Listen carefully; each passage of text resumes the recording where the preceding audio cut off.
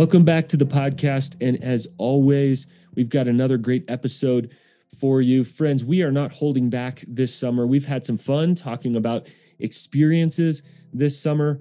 This particular episode of the podcast is heavy, and it follows part one, where Jonathan Wiggins, pastor and co-lead of Pastors Collective, talks about his own story, his complex story that even involved abuse, where the church was both complicit and neutral and an advocate in his own story. Go back and listen to the last episode if you didn't catch that. We also talked to Brooke Hempel about some things we need to pay attention to that Barna Group is studying right now. So don't miss that episode. But this episode, I pick up where we left off with Jonathan Wiggins, and he talks a lot about friendship.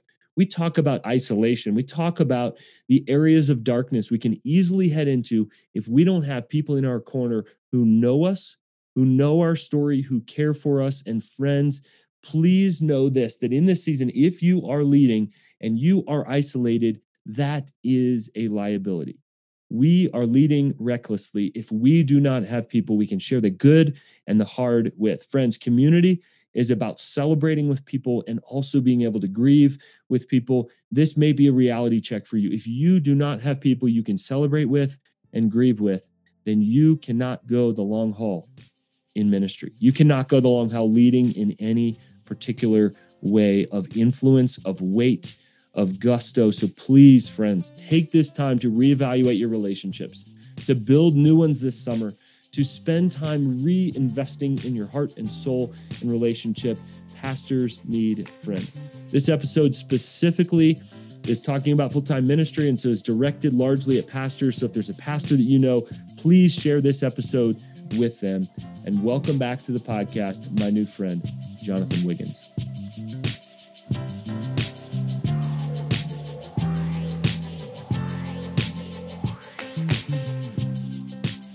Man, it's so good. You mentioned that magic word we talk about a lot here, isolation. And talk a little bit more about that. If a leader's listening to this, maybe a pastor wondering, am I isolated? What would be a few signs of that? I would say, I would ask a question like, do you have a friend who knows everything about you? Do you even think you need a friend who knows everything about you? If you're in crisis, do you get alone to yourself? And sometimes that's healthy. Solitude is good.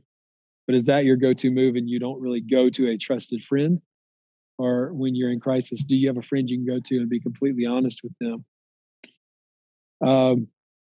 Yeah, I would say, Jesus said, I no longer call you my servants because masters don't tell their servants everything.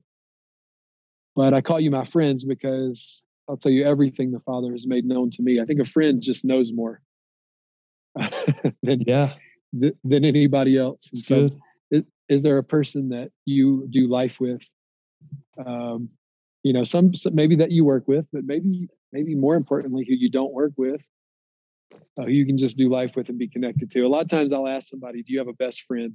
I'll ask them that in the hiring process. I'll ask them that if they're wanting support from my church or they're wanting to form a relationship where they need some investment from me. It's like, I don't really want to be their probation and parole officer, Alan, but I do want them to have connections because the Bible says if we walk in the light as he is in the light, we will have fellowship or relationship one with another. And so I associate isolation with darkness. And so whenever we have people who really know us, around here, my team, we say it this way: light is people. If people know you, light is shining. That's good. We talk about the difference between loneliness and isolation. And ironically, we're actually trying to normalize loneliness, that's part of the human experience, and that Jesus must have felt a depth of loneliness of other people not carrying the mission. Who are these knuckleheads? They still don't get it. They're close to me in proximity and yet don't seem to be any closer to the mission than they were before. And just that's part of the gig. That's part of the deal. And yet isolation is a choice. Loneliness is this feeling common to man, and yet isolation is a choice that we make. And if you're listening to this right now and to say, we want you to know that you are not a freak if you feel lonely in a decision, a hard decision, an integrity decision. And yet, on the other side of it, we cannot normalize isolation. I mean, it is darkness, like you talk about, to, oh, I've got this alone. Nobody else will understand. Here's my choice, is to pull away from people. That is a dangerous decision. And it's a huge distinction. And so I think Satan wants to flip that, to say you're a freak because you're lonely. The only opportunity you have is to go off on your own. Probably a whole nother podcast for another day. I had an idea, Jonathan, as you're talking, man, that feels to me like book number 2 for you is half the battle, is talking about, man, if we could just live with integrity, that's half the battle. And yet a lot of times, coaching, training, many of our books are not focused on the character side, or not focused on the integrity side, the trust side. David Brooks, New York Times columnist, says that we're in a crisis of trust right now.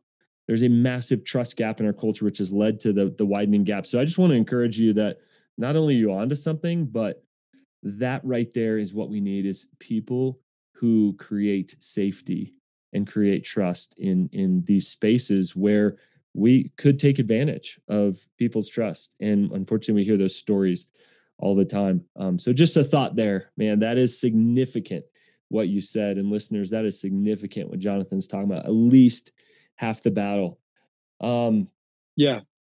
I know Hey, Alan, I was just thinking about the Hippocratic Oath in medicine, which I know the meaning of it is not the same thing as quoting from it, but it's like, first, do no harm. And it's like doctors, they know they can't heal everybody, but the idea of medicine, the basic kind of underlying value is at least don't make them worse. Wow. And I think in ministry, if we could let the Holy Spirit do the work of making people better, but at least let's not make people worse. I think that's probably a good value. Oh, that's so good.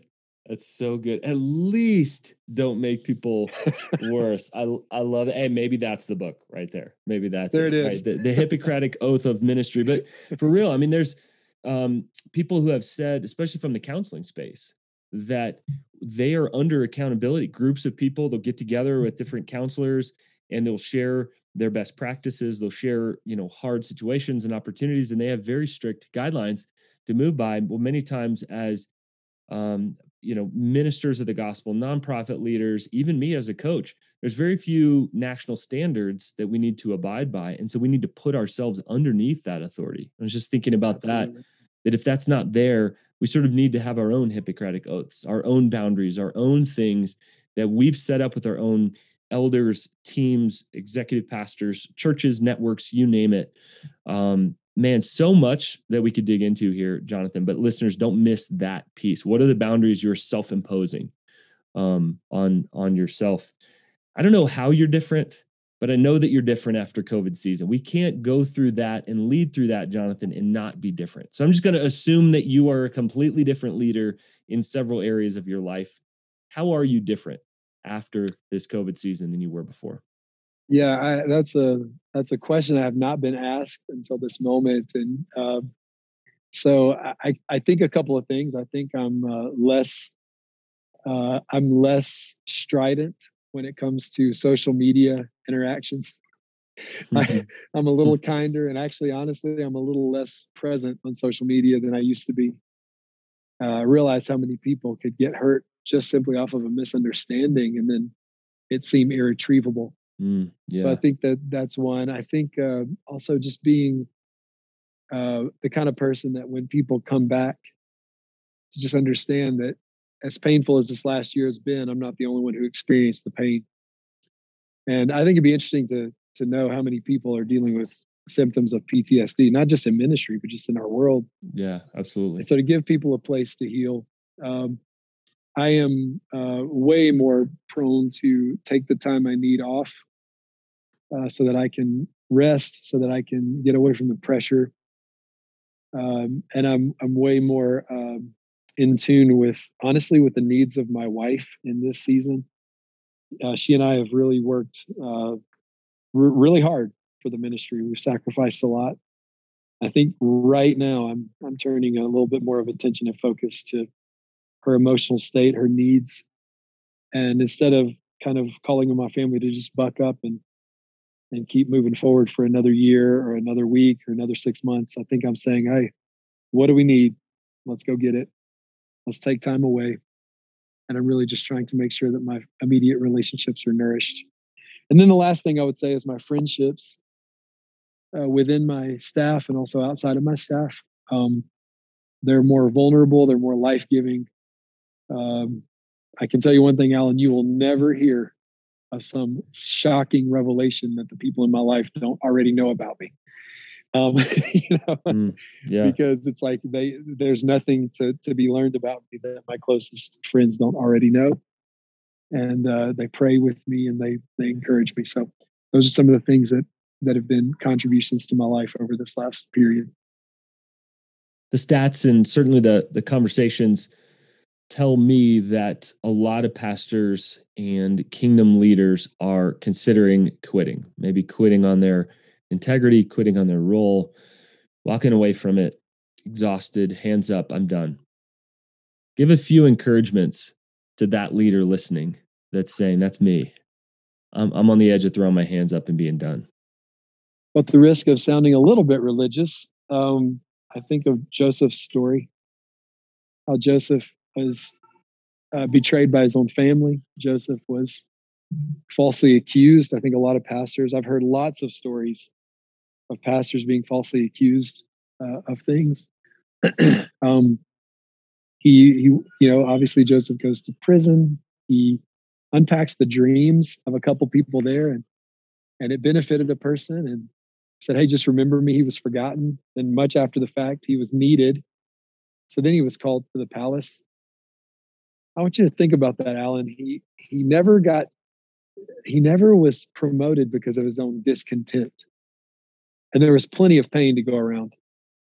He just kept responding well to the betrayals, the lies, and then he started responding and stewarding well the dreams of people around him. And his life just kept moving in an upward trajectory. So I do think the reality is there's a lot of pain in this season. The reality is there are a lot of leaders who desperately need a vacation. They need a raise. They need time. They need counseling, maybe some intensive different types of therapy or, whatever they need. But then there's the other side. If we can just stand, if we can just stay faithful, get what we need, attend to the things in our lives that can keep us healthy and sustainable, but then stand, I think we'll see some incredible things in the church and in our own churches and our families and our lives.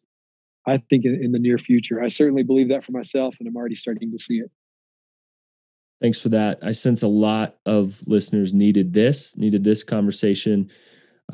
Jonathan, thank you. Thanks for your authenticity. Thanks for going at least half the battle to have the kind of integrity that we see in you. We are, I believe, craving as a culture, not just as congregants, but as a culture for trust, for safety in this next season. And I pray that Res and your ministry is a place of healing for many.